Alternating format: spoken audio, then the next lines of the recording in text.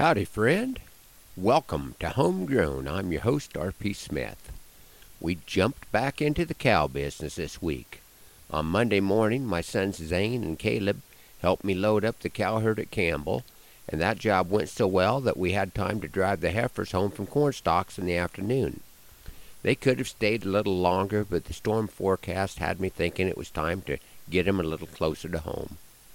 Tuesday, we preg-checked, and I got back in the habit of hauling hay.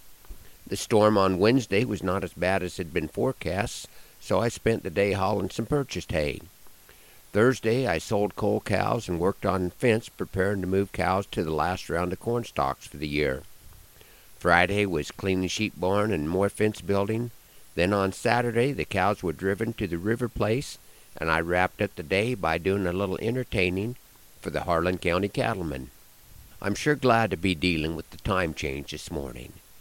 I think we're getting to the time of year where that extra hour every day will come in pretty handy. That might be a little like the higher coal cow and corn prices keeping ahead of the rising input prices.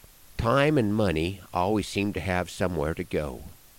It's been just over 35 years ago that I was selling a coal cow, and the price was nowhere near what cows were bringing this week.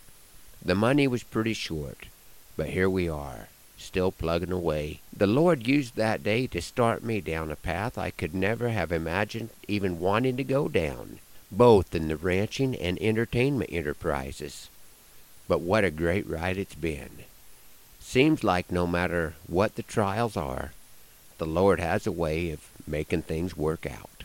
148 was a wandering cow, the likes you've probably known. She would calve each year on the wrong side, wherever the first grass had grown. She came by it honest, if I correctly recall.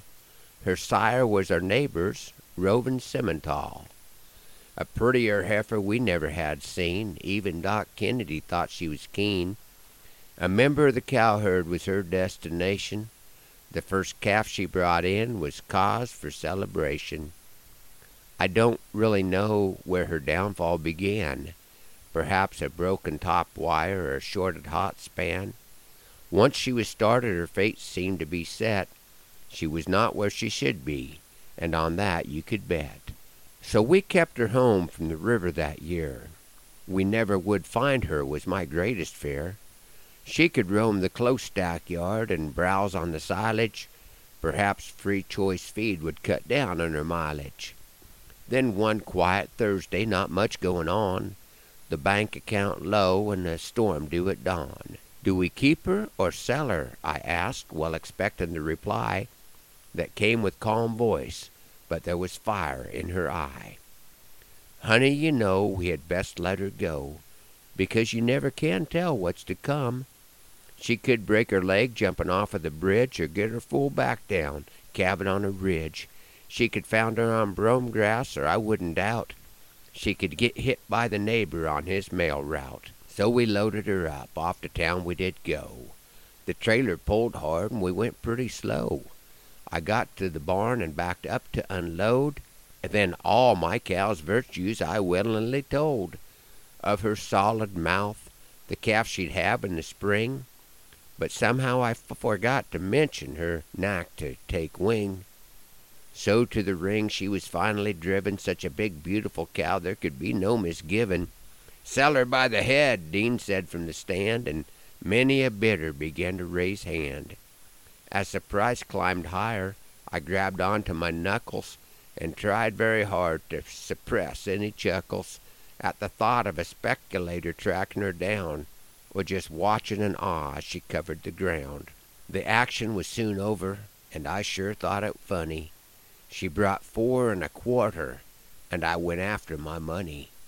When I looked at that check, I muttered, "What the heck?" as I looked at that paper in awe. Never be happy, no matter the price, is the code always used by my pa. Just say they stole her is the best policy, 'cause the joke was on her, but the laugh was on me. All that free feed near made me cuss. 148 weighed 1,400 pounds plus. Packer buyers are quite clever. My cow was golden arches bound, and I'm still wondering why I am $50 shy of what she would have brought by the pound. I want to say thanks to my friends with the Harlan County Cattlemen for letting me be a part of this year's event.